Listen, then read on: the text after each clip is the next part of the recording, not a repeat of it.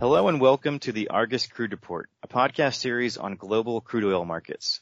This is Alex Endres for Argus Media. I cover the U.S. Gulf Coast crude market for Argus, but today we're chatting about Guyana, an up-and-comer in the Latin American oil world. After several large discoveries by ExxonMobil, the company has estimated Guyana's recoverable resources to be more than 8 billion oil-equivalent barrels. And U.S. independent producer Hess has also touted the country's Liza field with break-even costs around $35 a barrel. While the fundamentals point to a bright future, the country's latest challenge has been political, with two parties contesting the most recent election and claiming victory for themselves. But the dispute was recently resolved in favor of the People's Progressive Party, shaking up the country's burgeoning oil market. So here with me is Monica Rojas Hidalgo. She's the Argus crude reporter covering Latin American crude oil markets. Welcome, Monica. Hi, Alex. Thanks for having me.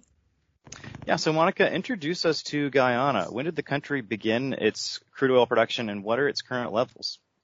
So Guyana starts oil production in the offshore Stabroek field in December of last year, which was ahead of schedule. The field is operated by ExxonMobil in consortium with Hess and Chinese state-owned CNOOC unit Nexen, which in late August were producing about 85,000 barrels a day, which is falling from 100,000 barrels a day a month earlier. And it's still shy from the 120,000 barrel per day capacity of the FPSO Liza Destiny. So peak production was actually supposed to have been reached in March, and then it was targeted for August, but continued technical problems with gas compression that started in late May has forced the timeline to move again. What type of crude are we expecting from, this Liza field in Guyana? How does it compare to what we see in the rest of the world? So the crude in production is medium sweet Liza crude. It sits at about a 32.1 API and 0.51% sulfur, so it's very similar to like a Brazilian Lula or Trinidad's Calypso crude. But there have been other discoveries of crude in Guyana that aren't in production yet. Tullow and its consortium found heavy sour crude last year in the Orinduque block. So there could be more different qualities coming out of Guyana. We don't know yet. And where does this Guyanese Liza crude go? Who's interested in buying this medium sweet crude?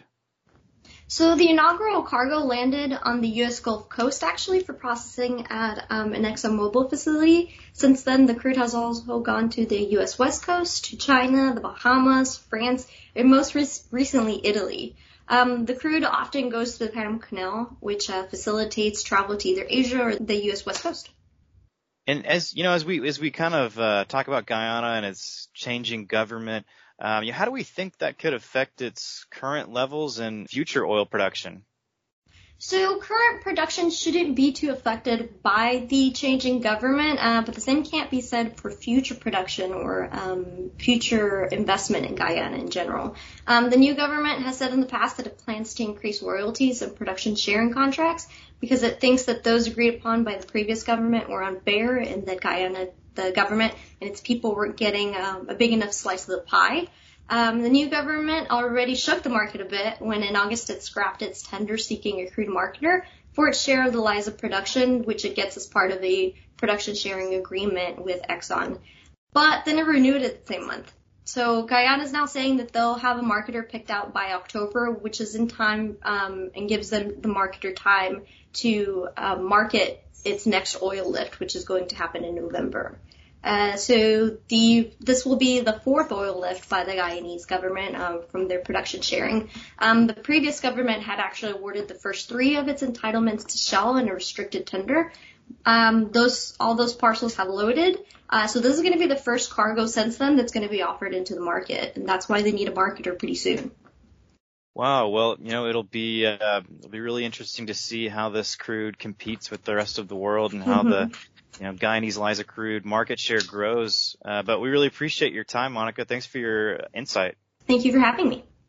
The Argus Crude Service is your must-have source for daily news, prices, and analysis for more than 80 different internationally traded crude streams, and the Argus Latin Market Service also provides an insightful source of news, data, and analysis on the Latin American crude oil market and the refined product sectors. You can find more information on this service at www.argusmedia.com. Thanks for tuning in, and we look forward to you joining us on the next episode of the Crude Report.